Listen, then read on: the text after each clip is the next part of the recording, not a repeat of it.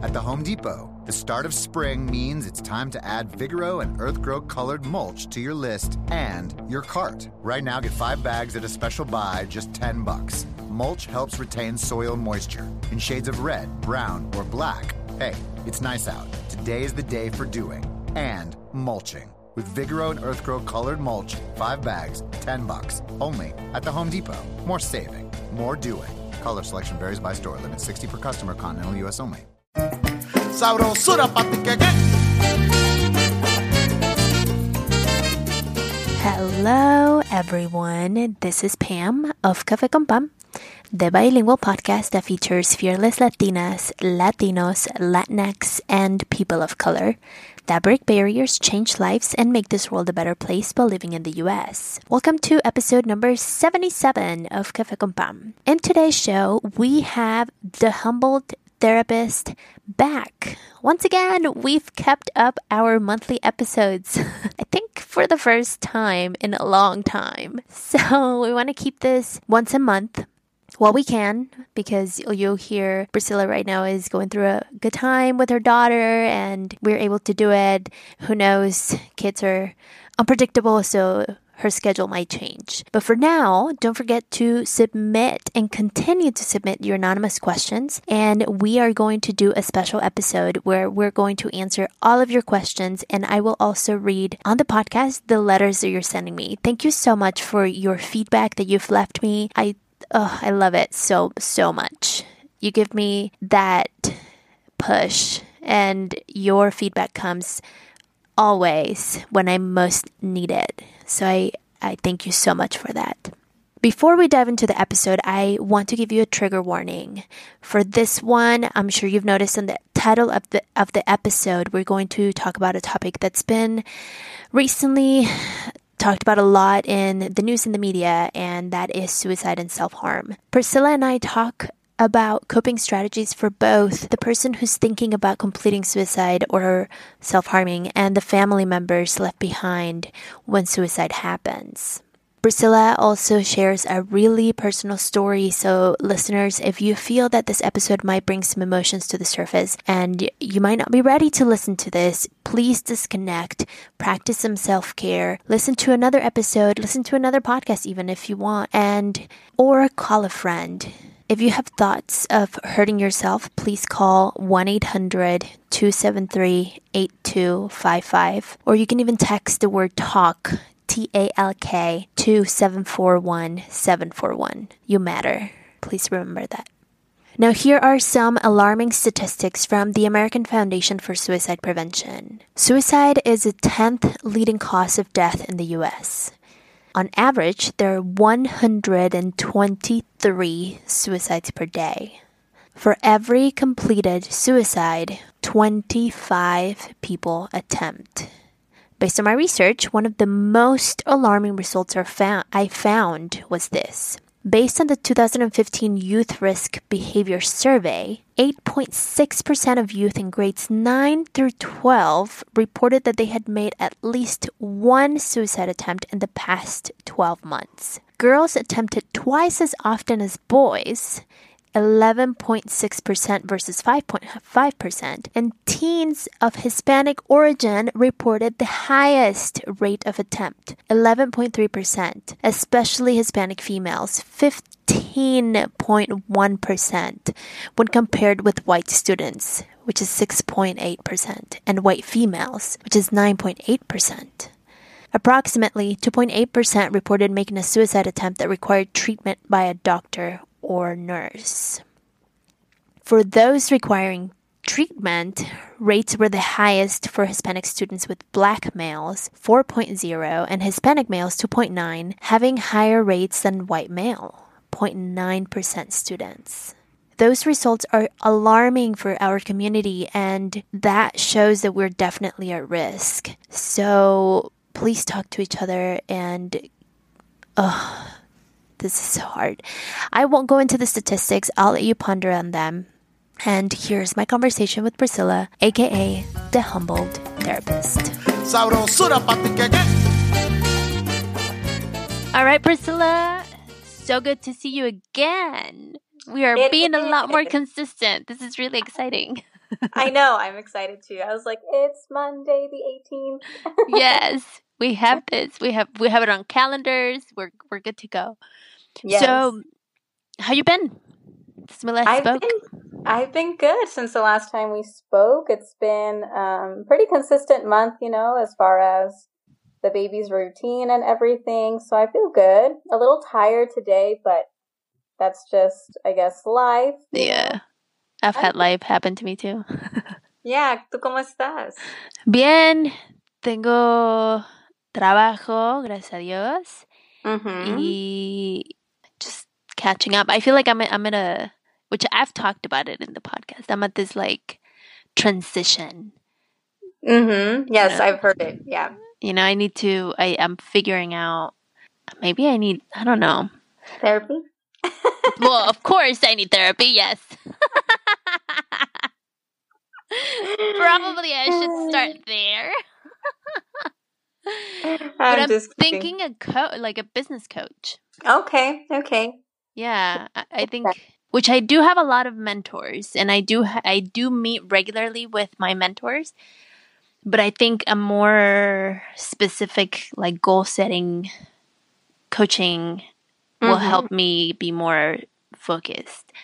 Porque soy the Jane of all trades, and that's kind of like... Yes, that you are. So at some point, that's kind of like, well, what are you really good at? Mm-hmm. So what if you're good at a lot of things? You're good at a lot. I know. And I had this conversation with someone the other day, and they were like, well, why don't you just embrace that? And I'm like, yes, but at the same time, I mean, I've been embracing it, But por ejemplo, in my photography, I'm evolving, and I feel like I don't have like all my systems the way that I want them. Also, I'm a recovering perfectionist, so and recovering procrastinator. So it's like, I don't know. I need therapy, clearly. No, I'm not depressed though. I'm just like, no. I feel like there's a lot of moving parts going on for you right now. And you're trying to see how they all fit in, or what parts you need to get rid of. Yes. And that's good. I think transitions are good. There's seasons for everything. So definitely a transitional season. Right now, I feel like I'm in a stable season. Thank God. But I'm like waiting for the next thing, which is like Karen being actually mobile. So we'll see. Is that the next one, or is it teething? Oh, she's been teething. Oh, she's been teething. Okay. Yeah, so she already has like 6 teeth and 2 more coming in. Los colmillos son los que duelen más, ¿no? Uh-huh. And last weekend she was really fussy, and I was like, ay, pobrecita, I don't know what's going on. And then last Tuesday, so this is not Father's Day weekend, but the weekend before that, she was really fussy. And then that Tuesday, she smiled at me, and I saw like her gums, and she had 2 new teeth and 2 like the side ones coming out too. So I was like, oh my gosh, like no wonder you've been having like sleepless nights. And so, but like she never fusses without a reason. Like that's her thing. Is like, I know if she's fussy, she's hungry, or she's tired, or she's teething, or something's or something's like stabbing her gums. Yeah, because other than that, she'll sit there and play contentedly for however long. As long as you're kind of close by and she can see you, she's fine. So that's been my learning experience, is to be a little more in tune with her and trying to see how I can help her. But she's a really good kid right now because she doesn't really crawl. She's been scooting. So if she wants something, she'll like pull herself forward. And I don't know if I shared this, but I had asked the doctor at her 9-month follow-up, because she's crawling, right? And she likes to roll over, but she doesn't care for it. And I was like, oh, do you think, she's not crawling because maybe, here I am, la psicóloga, trying to analyze everything. And right. Because of her acid reflux, we kept her in our arms like long. We didn't let her be on her back. And, maybe she didn't spend enough time, moving her arms and legs. And he was like, no, she's just on the heavy side. She is a little chunky monkey. She's really chunky. Yeah, she's 98th percentile in weight now. Yeah. And 82nd percentile in height. So she's, proportionate. Is she half of you now? She's been half of you. She's a half of me lengthwise, yeah. Pretty much. So There you go, people. If you know how long she is, you know how tall I am. Right, Not very right. tall. Oh my gosh. So, I mean, so she's fine. Healthy baby. Oh, yeah, she's super healthy. But yeah, once she starts crawling and moving around, I think I'm not going to have time for much anymore. So let's take advantage of our Exactly. monthly calls for now. And this stable time of transition. Yes. So today, on a more serious note, we're going to talk about something that's been happening lately, and we felt that this needed to be addressed, and it's coping with suicide. Yeah. So we recently had 2 people that committed suicide, and these are known people. I mean, suicide happens every day, but these are people that are more known in the world, and people that you on the outside, you would think that they were perfectly fine. Because they had success, they had fame, if that's something that you look for, they had money, and yet they took their lives. So it's just so crazy. And there's people that go through this every day. I mean, let's look at the statistics. Suicide is the 10th leading cause of death in the U.S. Yeah, about 45,000 people, Americans, die by suicide each year. That's insane. That's around 120 a day. 120 people commit suicide a day. And that's the people that are completing suicide.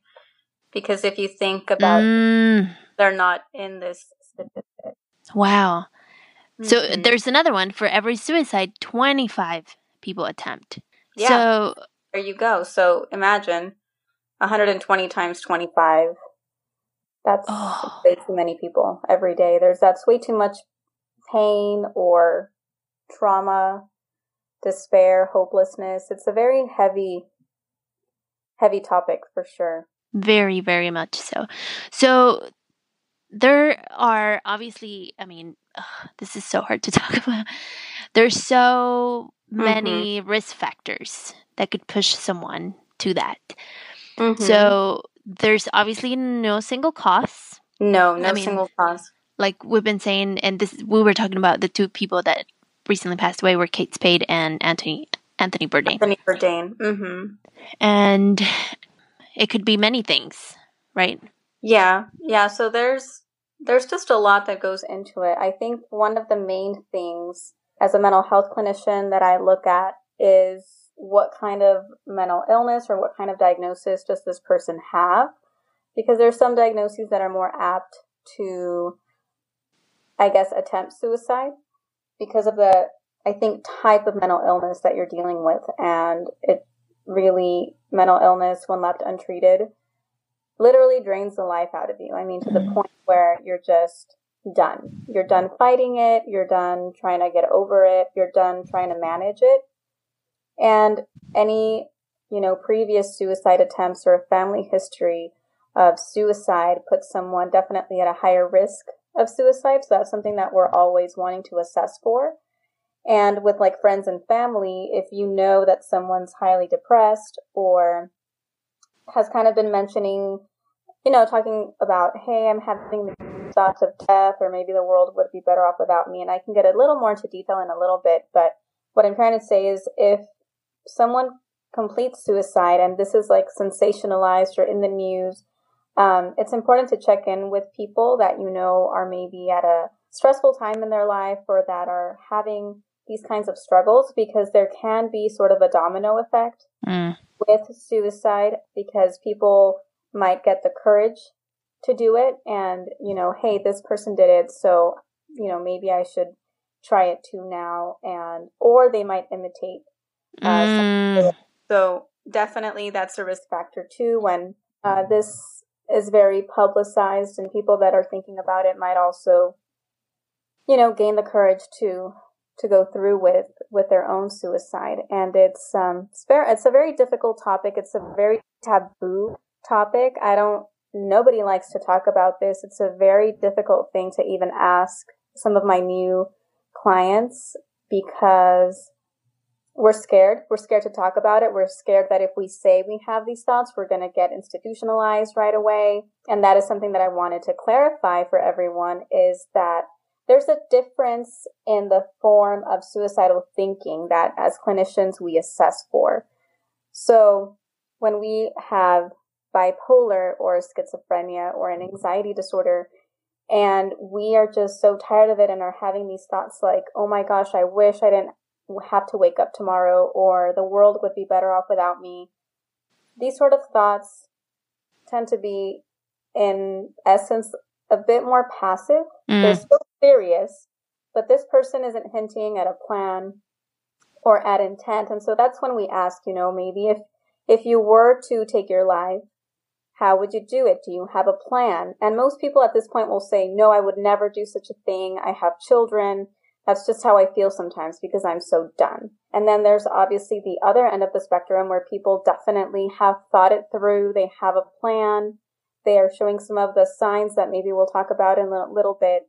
And they have access to those means, right? So if someone is talking about this is how I'm going to go through with it and they have access to that, then we really, really have to. That's where, as clinicians and mental health professionals, we make a judgment call as to the confidentiality piece, right? Because if this person's life is in danger, then confidentiality is no longer a thing, right? It's like, not that we're breaking it, but it's just not covered by confidentiality, right? If you're saying that you want to hurt yourself or other people, that does not fall under the spectrum of confidentiality, and therefore we need to contact a family member, contact the police, make sure this person is safe, right? And so at any point in the thinking process, if you're having these sort of thoughts, it's very important to reach out for help. At any given, if you're just thinking like, I don't want to wake up tomorrow, or God, I wish I would get hit by a train, these kinds of things are very important for us to reach out, no matter what end of the spectrum we're in, whether it's passive or more active planning stages of it. So for people who have those thoughts like, oh my gosh, I'm so done. I wish I didn't wake up tomorrow. That could evolve to actual thoughts of like, let me plan this out and let me just do it. Very much so. Yeah. It could definitely evolve, just as it could also go away. But as long as the thoughts aren't addressed, I believe there's just a chance that they're going to come back.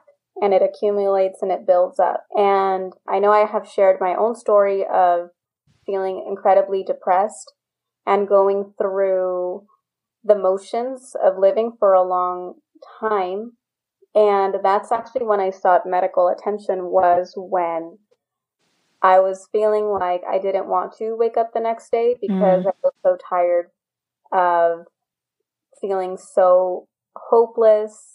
Not hopeless, but helpless, and I think just so tired of everything being so difficult to go through every single day. And I remember going into my assessment, and the psychiatrist asked me, are you having thoughts of suicide? And I said, no, I don't have any active plans. And then I just broke down and said, but I don't want to live. I said, I'm so tired. And I'm done. Like, I'm tired, and I know I'm young, and it sounds so stupid because I have a lot of things going for me. But, it's almost like this physical, mental, emotional pain that is you're just dragging through life. And so it was definitely a wake-up call for us in that sense, because I've never, I think, admitted that to anyone. But, my tears kind of admitted it for me when she asked. So as long as I am managing it with medication and therapy and doing what I need to do, I haven't had those thoughts. I think that was back in 2012. And I think that's pretty much the last time I ever considered that, oh my gosh, I have this passive type of thinking going on and I need to get help. So for the people because this topic is still very, like you said, taboo and not talked about, and it's that fear. And very misunderstood, I think. Totally. And the one thing that really stood out for me was when you said that people still are scared of saying or of speaking out of their thought because they have fear that they'll be institutionalized. Yeah. Mm-hmm. So there are that's not the first route to treat No. someone. Exactly. I think you just hit the nail on the head with that. It is not the first route. First it's that assessment piece, really asking this person, where are you in your thinking?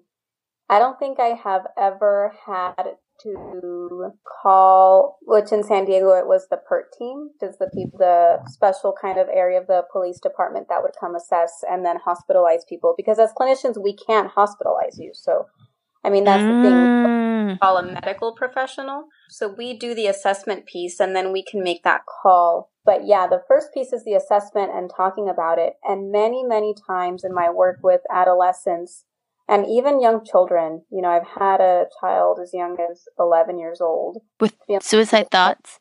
Mm-hmm. With suicidal ideation. And, I just got chills because I remembered her last day with me, but I'll tell you about that in a little bit. But usually in talking through it, we discuss what is causing the thoughts. What is behind it? Are you unhappy? Are you feeling invalidated? Do you want, more attention from the people around you? Do you want to do better? Do you want to have more friends? And so as we start to talk about what is behind the thoughts, people start to gain a sense of hope and a sense of ownership of, I can do something to change the way that I'm feeling. Mm. And most of the times we have been able to talk about safety planning. So really that's a huge part of therapy or therapeutic idea of having a safety plan where we include what would be, how would you know that you're close to doing something that could hurt yourself or other people? How would you know? Who can you contact? What are your coping skills? And we talk through also that spectrum of, are you able to still manage it on your own, or do you need to reach out? Do you need to call 911? Do you need to let a loved one know that you're feeling this way and that they need to get you help? And so it's that whole safety planning thing that we are almost, I think in practice for me, 99% of the time, we're able to get to that part by the end of the session of talking about safety and talking about, well, can you make it to tomorrow? And can I call check in with you? And just taking it day by day with them. So you're right. It's not the first thing I'm going to do is call a hospital or call an ambulance and have a person taken away. That is really far from the first thing that we do. That's usually the last thing that we do when we feel that there's an actual threat. That's good. So that's clear for listeners now. And one thing that I also think that actually I right after this happened, everyone was talking about it, obviously, and because people were concerned, we don't want to lose lives if we can do something about it. And someone I know, he posted this is a comment on Facebook, and he was like, I'm paraphrasing, but it was something like, posting a suicide 800 number is not going to help me when I'm already in my room ready to die. Like, you posting a number is not, what is that going to do? Because he went through that. And so it made me think, and I'm like, well, I mean, you're in a sense right, but in a sense, I mean, it might help someone, Yes. So I don't know. I think, how, as the outside, family, friends, what is too invasive to see someone and be like, are you okay? Yeah, that is, oh gosh, it's so hard, Pam. And it's it's a topic that hits very close to home for me. So my biological father, he completed suicide when I was 23 years old. And I know, way back when we first started talking, I shared about my mom. My biological mom passed away when I was 14. She had an aneurysm. And so 9 years later, my dad took his life.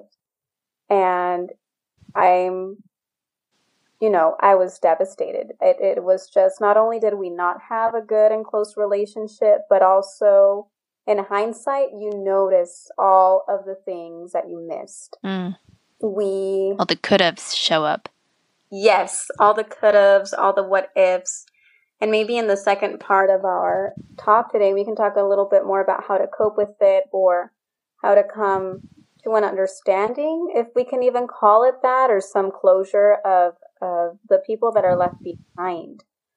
Because I think that death by suicide leaves so many questions. It leaves so much confusion, anger, sadness, self kind of deprecation, because you're thinking like, oh my gosh, like I could have done something. Right. And yeah, in hindsight, I could see a lot of the things that, my dad was probably doing before he left, but he didn't do a lot of the typical things that you would think someone that's planning suicide would do, right? He was actually on the up and up. So that's that was difficult, because and actually this is, now that we look back, right, this is part of some of the signs.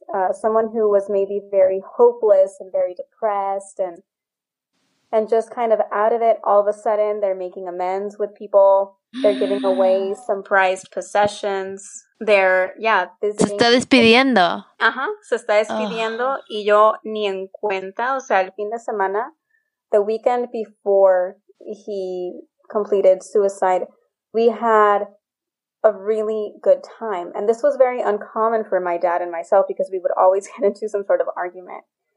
And I was almost not going to go see him that weekend because of that, because I was like, we always end up fighting. I don't want to fight with him, and it's just no good. But that weekend, we went out. We were actually celebrating one of my sister's birthdays. September 16th is her birthday. And we went out to eat, and he paid for everyone's meal, which was also very, I guess, not common, because there was a lot of people that went out to eat.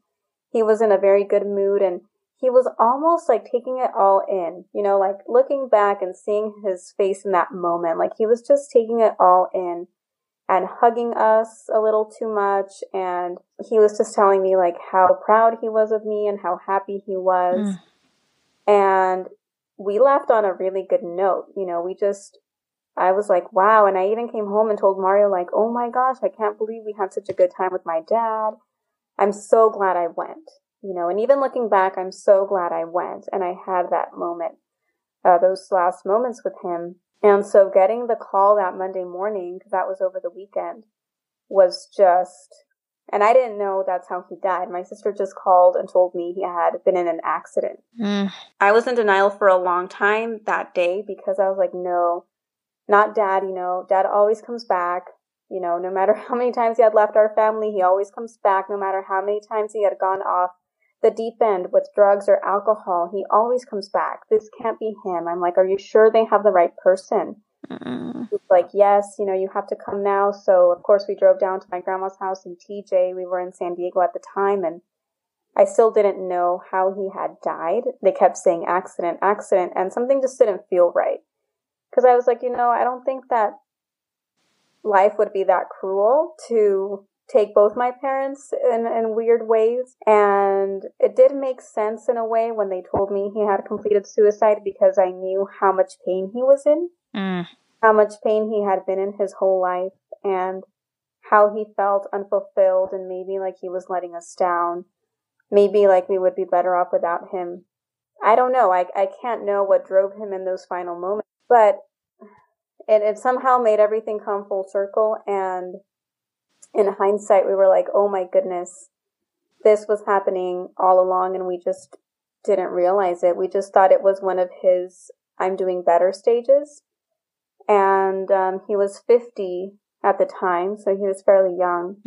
And yeah, it leaves you spinning. It leaves you spinning, and it left me in a very bad place for a long time. I bet. So many questions. Did he leave a note? He did. That's pretty typical, no? Yes. So most people who complete suicide or are attempting suicide will leave a note. And I think that's part of the planning. That's one of the things that we can look at and know that they had been maybe considering this for a while. And I never did read the note. I don't think I wanted to at the time.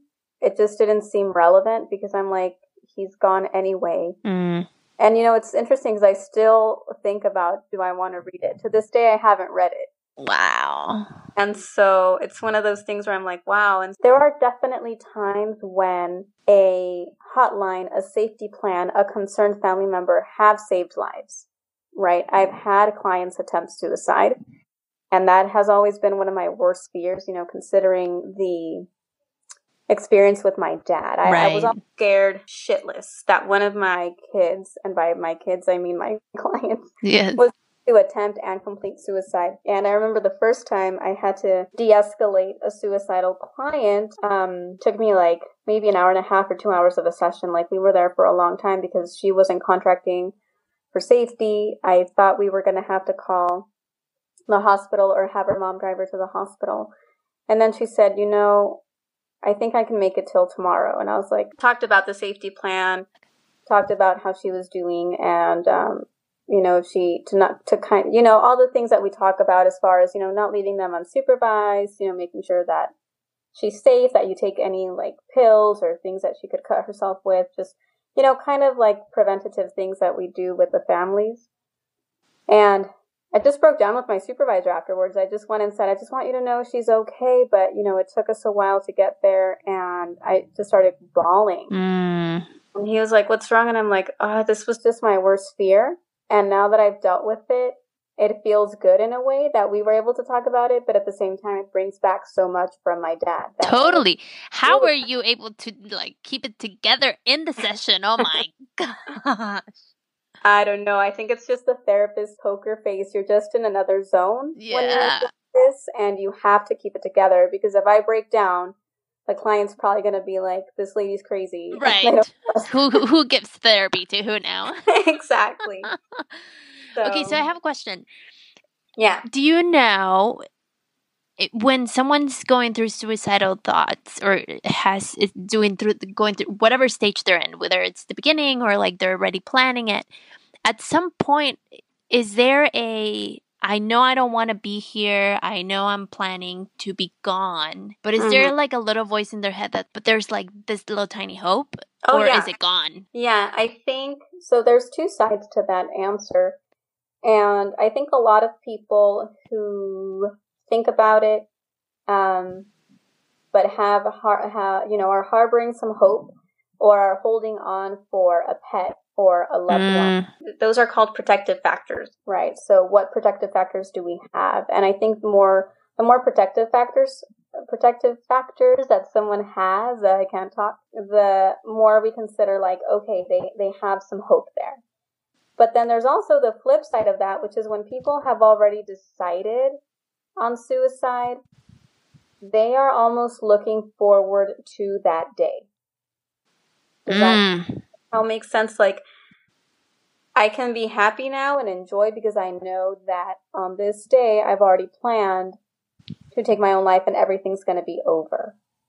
So there can be a sudden improvement in their mood, a sense of relief for them. Again, that visiting or calling people to say goodbye, or giving away things. So those are some of the signs that you would see in someone who's, I think, like with my dad, where I think his mood lifted because he had this knowledge that was going to happen. Put up with this much longer, Oh, so the follow-up to that question is I guess for either the person who's having the thought, and for the loved ones. So for the person who's having the thoughts, what can they do to quiet that mind, that voice that's telling them, you need to do this, or we just need to be gone, everything will be easier, and increase the voice of like, there's hope.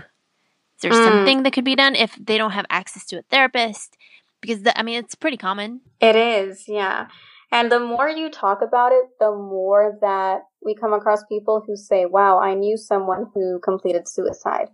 But we don't talk about it, right? So I was watching Good Morning America when they were talking about Kate Spade and Anthony Bourdain, and their journalist, that's like their medical, what do you call it? Like their medical liaison, I guess. She talked about how her ex-husband completed suicide. Wow. Yes. And so it is, I think, more common than we realize. And so, yes, I do believe, obviously, seeking treatment would be ideal. I think it would be ideal to seek treatment because a lot of times there is, I think 90% of the times there's like a medical illness involved, a drug addiction or alcohol abuse. And so bullying could be happening for younger people. Bullying, yes. Bullying can be happening, especially the cyberbullying, which is so sad and so prevalent right now. That's just a whole other topic, but it is so sad to see how that can lead someone to say, I just don't want to face the day tomorrow. Mm-hmm. And so someone who's getting bullied,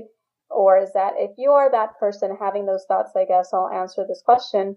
If you can seek treatment, professional treatment, that would be the best option. If that isn't open to you, or if for whatever reason, you just don't want to do that, obviously talking to a loved one, talking to a trusted person about how you're feeling, engaging in life and the things that you enjoy doing. But again, that can be so hard when you have a mental illness preventing you from doing that. Yeah.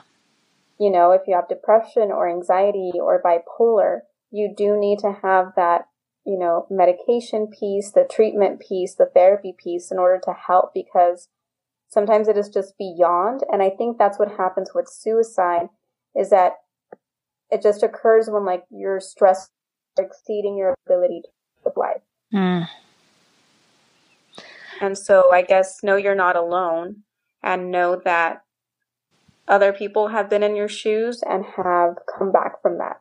And a hotline can help. I've called the Lifeline myself. Whenever I give hotlines to my clients, I call them ahead of time to make sure, number one, that the number is working. Yeah. And number two, that the person I'm talking to, or that the people I talk to there, are supportive. And so sometimes even if you're having thoughts, they are like a free form of therapy that you can have. And just saying I'm feeling this way, I need help, I just want to talk about this with someone. Mm-hmm. They are there to help, and they are there to talk to you. And there's also a text line if you feel more comfortable texting. There's definitely people out there. So I wouldn't recommend going at it alone, to be honest, Pam. I wouldn't recommend dealing with it on your own, because I think that's what gets more isolating. Mm-hmm. And what you need is to be engaged. And for the loved ones. So, for example, if someone came to me, I don't know what to say. I mean, I'll be like, you need to go to therapy, but a lot of times people don't have the knowledge that therapy can help. I mean, again, going back to people thinking that therapy, they're just first thing they're going to do is they're going to hospitalize you, right?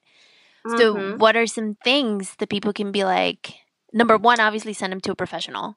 Yes. And secondly, I would definitely say, don't put a burden on yourself to be the reach all, do all for this person. Mm-hmm. Because that leads to a lot of, I think, crippling fear or even guilt, if you're the only person out there. But, if someone is coming to you and they're having these thoughts, you're not a mental health professional, definitely encouraging them to seek treatment. Taking steps with them towards seeking treatment. So not just saying, hey, you need to see a therapist, but hey, let's look at your insurance. What does your insurance cover? Can we call the Lifeline together? Mm-hmm. We text together. Can we plan some activities for the week to keep them engaged? Mm-hmm. To know that cares, even if it's just, I'm coming over to your house and we're going to watch a movie and we're going to bake cookies and we're going to stuff our faces with junk food. Get that dopamine going. I don't know. But I would say, taking steps with the person toward engaging in treatment and engaging in life once again. But again, I wouldn't ask anyone to burden themselves with being the cure-all. Right. You know what I mean? Because not even as therapists are we able to every single time say we knew something was going to happen. Because if someone's not telling us, it's so hard to accurately assess. And so I would just definitely engage them, take steps with them, and check in with them, let them know somebody cares, and helping them take the steps toward their recovery. Totally. Oh, this is so hard. It's heavy. Oh. Yeah. Okay, so now let's give something for the loved ones mm-hmm. of, someone who's dealt with someone who's completed suicide. Because I'm thinking that the family, the people that are left behind, they go through so much afterwards. Like you said earlier, so many questions, all the what ifs.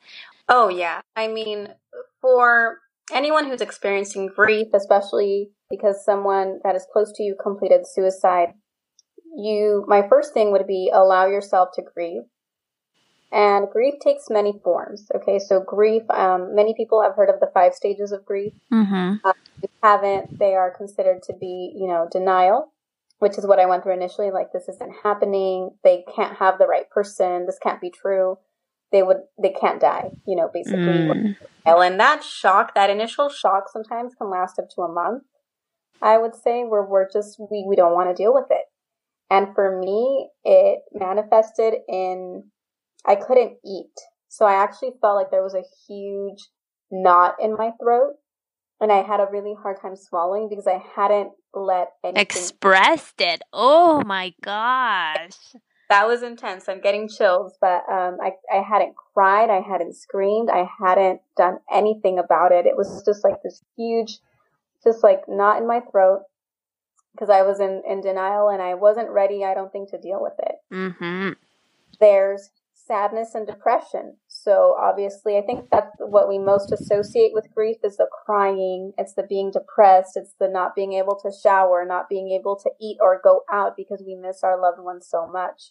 There's anger. We can be feeling anger at ourselves. Like, why didn't I think? Why didn't I know? Anger at the person. Why would they leave me like this? How could they? There's bargaining.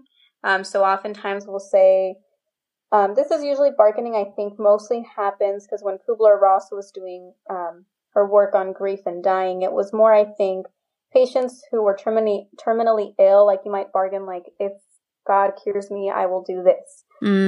Or that's mostly what bargaining refers to. And then finally, acceptance, which is not that you are 100% okay with it, but that you've at least come to a place where you realize it happened, you've gone through the grief, and you're able to talk about it without necessarily breaking down, even though that could go. So that's what I would say is allow yourself to grieve. There's a lot of very intense emotions that I think follow family members of those people that complete suicide or known friends and things like that. It's just a very intense, there's a lot of confusion, I think, also. So allow yourself to feel that. And we're sometimes also scared to talk about it with the people around us because we're like, oh no, if I talk about the death, I'm going to make them feel bad. Right. Smiling, so I don't want to bring it up. But no, everyone has it and no one wants to bring it up. So I remember we would do, and I don't even remember where this idea came from, but with my sisters, I would check in with them regularly, like just to see how they were doing. And it came from an idea called bad day cake. Bad day cake? Yeah, like you had a bad day. And so it was almost like the idea came from, I guess someone said, like, whenever one of our girlfriends goes through a breakup, we all like get together, make cookies and cake, and we just kind of stuff our faces at night and talk about how much we like hated that guy and just kind of get all the feelings out, right? So I kind of took that and made it a little bit different, and we would make brownies and get milk, and we would talk about how much we missed Dad, if we were mad, if we were sad, and it always seemed to end on good memories of him. So I would really, like, again, I think engagement would be a key word in this, to stay engaged with other people about your grief, because everyone's feeling it. Right. Nobody wants to talk about it. So when you do open the floor to it, I think it allows for healing in a very different way, where you don't necessarily need to be at a therapist's office, because I think that you can give yourself up to a year, I would say, of the grief. If you feel like after 1 year you're still just reeling and can't cope, that's, I would say, a form of complicated grief, and I would encourage people to seek therapy. But of course, if right away you're like, you know what, I need to go to therapy to cope with this, that's also fine. But just know that grief will take many forms. It often comes in waves. It's okay to allow yourself to feel those things and write them down. I know, like, my dad loved The Doors and like 80s music and rock, like rock en español. And so sometimes I would just listen to that and cry and remember driving in the car with him. And so really we're scared to tap into that. But in doing so, that's where you release most of that baggage and grief. Totally. And being intentional about it. You know, like... Yes. That's like, a good word. You would listen to it because you were honoring what he loved. You know, it's not like you're listening to it, but just be sad about it. It's because you want a good memory about it. And also, I wanted to clarify the stages of grief can reverse, and you can go up and down, and oh yes, right? Yeah, not in order. Yeah, they don't happen in order necessarily. So yeah, you're right about that. Yeah, you can be like, oh, I'm finally accepting it, and then all of a sudden you get hit with a wave of anger or sadness or confusion once again. And you're right, it's not a stage 1 you go through. Right. It's more like stage 5, 4, 3, 3, 4, 5, you know, and you just like go all and over 2 might come back. Exactly. Yeah. And you said a very important word too, which is honor. And I think that one of the huge things I like to do with my grief work and my clients is once they're close to the acceptance stage is finding ways for them to honor the person in their lives. And it could be something very simple, right? So for example, like that rock music that my dad used to love to listen to. One way that I honor and remember him is playing that music and allowing myself to have fun with it like he used to. Mm-hmm. Same with my mom, you know, I honor her in doing little things with my daughter that she loved to do with me. Like she loved to take the simple games like, you know, buy us bubbles, jump rope. Obviously, Karen can't jump rope, but you know, yet I could rope for her. She would buy me the jacks, you know, the little she would buy me hula hoops, just like the simple things to entertain kids. And so I look forward to doing that with my daughter and thinking of it as a way to honor her memory and honor what she did in my life. So I like that you use that word because I think that is another big part of our acceptance phase. And being intentional because it doesn't come naturally. It doesn't happen like, oh, I'm going to do this. Like you actually are intentional, and having traditions helps a lot too, because you have to write your traditions without this person. And yeah. And I mean, and the tradition is the legacy that they left behind. Exactly. Yeah. So making sure that it's done. I'm on the board of Chula's Mission. It's a nonprofit organization that takes on girls that have lost their mothers, whether it's through, it could be suicide, it could be death of any illness, or it could be moms that are really absent. One of the things that we do with the girls is that we ask them for their mom's birthday. And so every mom's birthday, they bake a cake and they honor their mother. They make their favorite cake or whatever, and they just honor their mom, and they have a great time, and they make it a fun day, and just like the mom would have loved them to have. Oh, that's beautiful. And I mean, these are like little girls. I mean, the youngest one is 8. I think we're getting a younger one. I don't know. So yes, all that to say, back to the honoring. Yeah, I think it's important. I think teaching them, especially if there's little kids. Yeah, you know, teaching them that. We have seen it in the girls that I'm not saying it's going to diminish the pain, because I don't think it does, but it makes them in a sense like, I don't know, like honor them, and just it gives you a sense of completion. Yes. And it really lets you talk about them and think about them on that day when we're so often wanting to ignore it. And so I think pain does demand to be felt. And the more we suffocate the pain, the more it screams out. And so it's usually very important to lean into it, but it's very difficult. It's very hard. I remember telling my therapist, because it drove me to therapy, right, that I was like, I don't want to open the floodgates because there's just so much. Right. It's so scary. It's scary. And also for families coping with suicide, it's very important to... We do ask the questions. We ask the question, why? What could I have done? And each person is going to come to their own understanding of what that answer means for them. Because it does take a while. It does take a while to work through all of those what ifs. And, but I would really remind everyone that it's nobody's fault. It's a decision that person made. And we may never fully understand why, even if they leave a note. You know, we don't really know exactly why. We may never know why. And it is one of the parts of coping with it, that we sometimes have to live with some unanswered questions. Ooh. What could someone do, or what have you done with clients who have lost loved ones? So a part of their grief work can be writing a letter. Sometimes it's even hard to get to that point in therapy because people don't want to do this, or I'll bring it up and they'll say they're not ready. But it's a good part of it, and it's important to really get thoughts and feelings out, even questions that we'd like to ask them, and writing it. And there's something about putting it in writing that's really helpful. And to give yourself permission to be mad at someone who's died. I know Hispanic culture, we tend to like sanctify people that die. Like, oh, we don't say anything bad about the person that died. Like they're gone. Yeah, they're gone. Let's not dig up the past. But it's like, okay, first of all, this person hurt me. And that just because they're dead doesn't mean that hurt went anywhere. Like it's erased.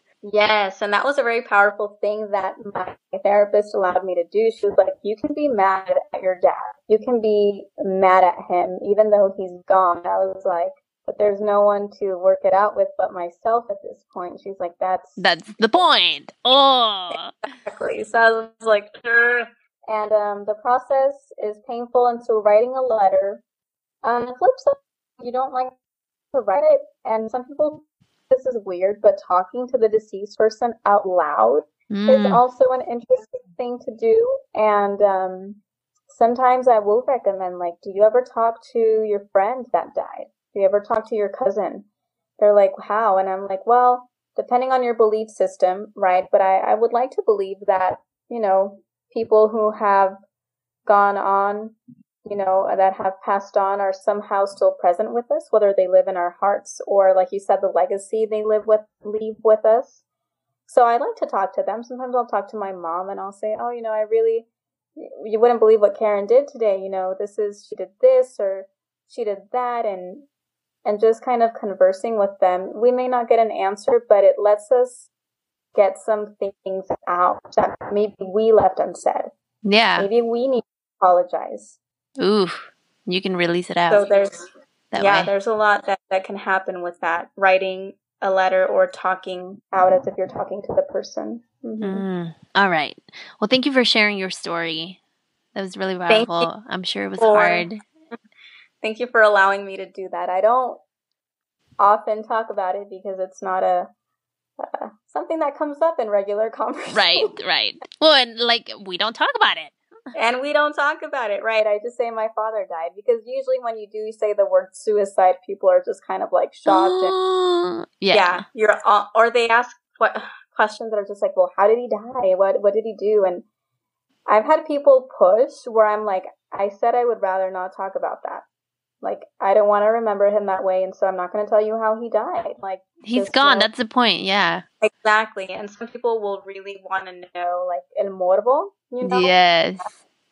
Which I respect that, but it's like, if you say you don't want to talk about it, then leave me alone. Yes.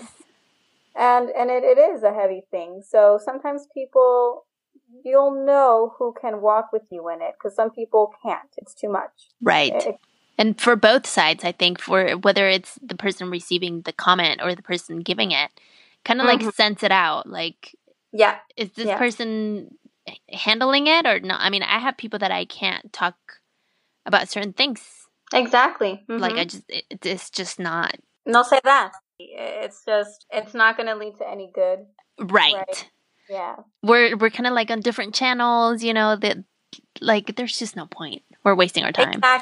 Exactly. And so you get a feel for that, and you'll get to know, I think, that life will send you the people that need to walk with you in that process. Sometimes we seek them out like a therapist, and sometimes we find them in the last person we could think of.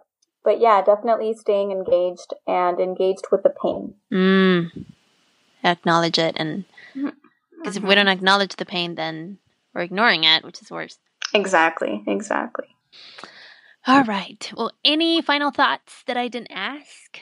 No. I think we covered a lot of ground in very little time, but I do want to say to the listeners, and I know I'm for sure you're going to link this on the podcast, but there's the Lifeline, the National Lifeline, which is 1-800-273-TALK. or 1-800-273-8255. I usually have all my subscribers and clients save that on their phone, as well as the text line, which is 741-741, and you can just text talk to that. So yeah, I would just say if you are in a crisis or even having those kinds of passive thoughts, reach out and ask questions if you have questions that I didn't answer or that you want to know more about. Feel free to send them. I know Pam made an awesome anonymous link. Yes. For us, and I need to use it as well. I know I need to submit my questions too. Exactly. I need to submit some of my own.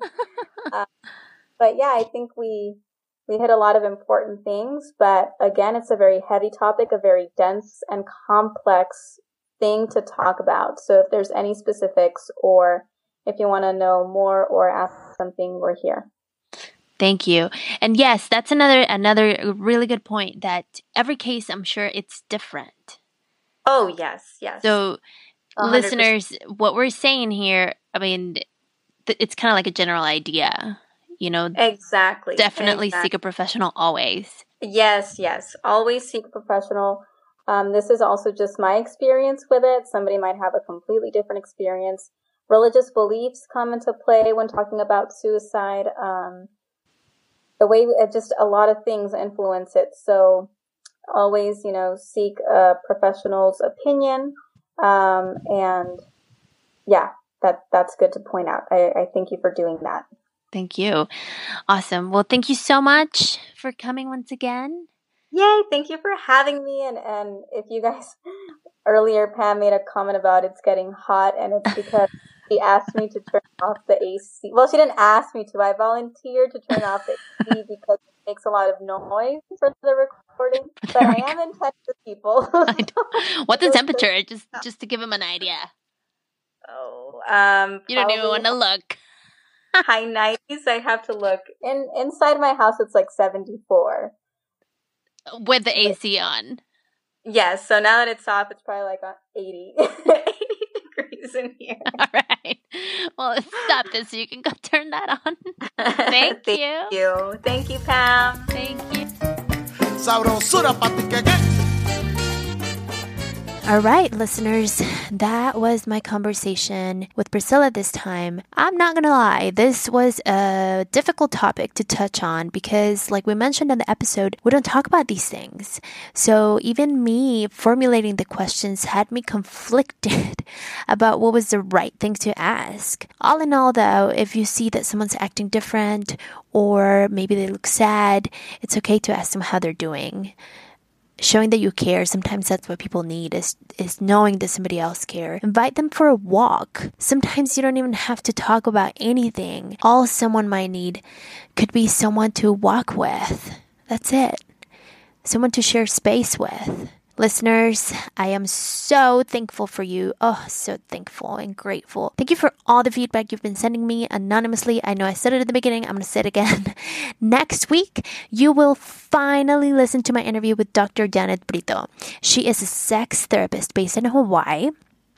And I can't wait to bring her back and answer all of your questions you've sent me and the questions that you will be sending me after the episode. Okay, so one thing, I'm going to shift things a little bit. I don't want to ignore what's currently happening in our country. Last week, I was very tempted to do a short episode and switch things up, but I couldn't bring myself to. I was really hurt. And then after I did some self-care and some meditation, went inwards and worked with my pain, then I realized that we have to do something. So I am talking about the family separations that are happening. And if you follow me on social media, as soon as I find new things to do, I post them. And I've also posted a blog with the organizations that I found, and I'm going to talk about it a little bit here. I know this has been a long episode, but I think it's important. If you're listening to this before June 30th,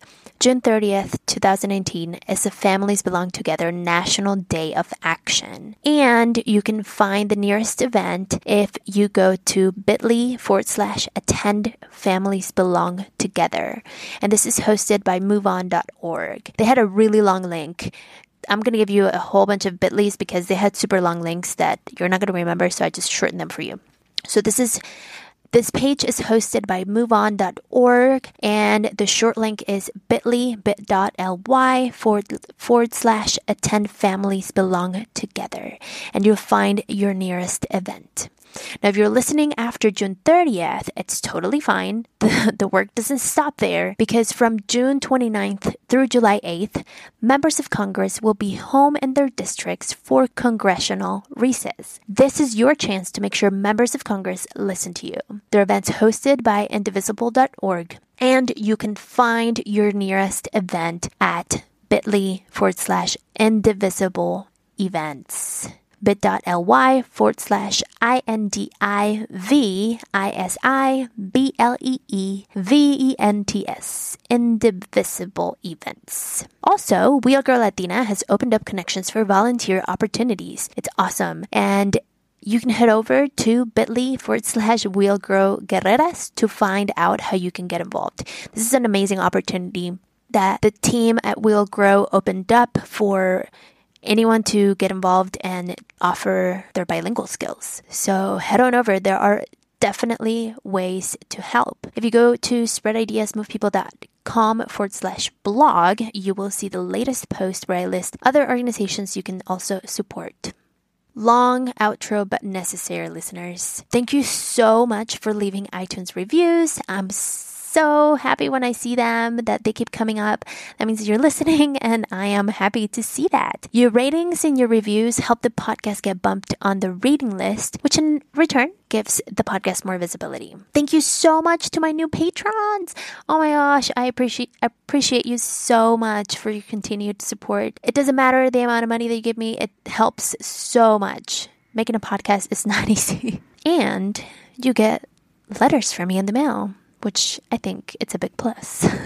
Please continue to give me feedback and your honest opinions through the listener survey. I am having conversations with potential sponsors and brands, and your answers have helped me already support my proposals. And also, if you continue to give me more of your feedback, then that helps my statement. Ultimately, I want to serve you the best way possible, and your answers help a ton. The survey is completely anonymous. They ask you some very specific questions like your income and your marital status, which I don't get your name or any additional information. This is simply to figure out demographics of the listenership for the podcast. To fill yours out, head over to spreadideasmovepeople.com/support.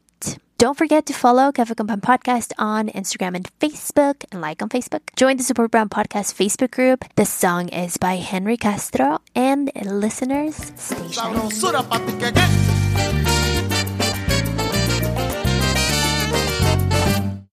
At the Home Depot, the start of spring means it's time to add Vigoro and Earthgrow colored mulch to your list and your cart. Right now, get 5 bags at a special buy, just $10. Mulch helps retain soil moisture in shades of red, brown, or black. Hey, it's nice out. Today is the day for doing and mulching. With Vigoro and Earthgrow colored mulch, 5 bags, $10. Only at the Home Depot. More saving, more doing. Color selection varies by store. Limit 60 per customer. Continental U.S. only. The Home Depot's making it easy to turn your favorite moment into the perfect color for any room with the Project Color app. Upload any image, then discover the colors and paint to match. Now you're a swipe and a click closer to everything you need for your next project. Explore the most popular colors and trending palettes to find your perfect paint. Get a colorful new experience with the Project Color app, then shop our best brands with gallons starting from just $25.97 at the Home Depot. More saving, more doing. U.S. only. See store for details.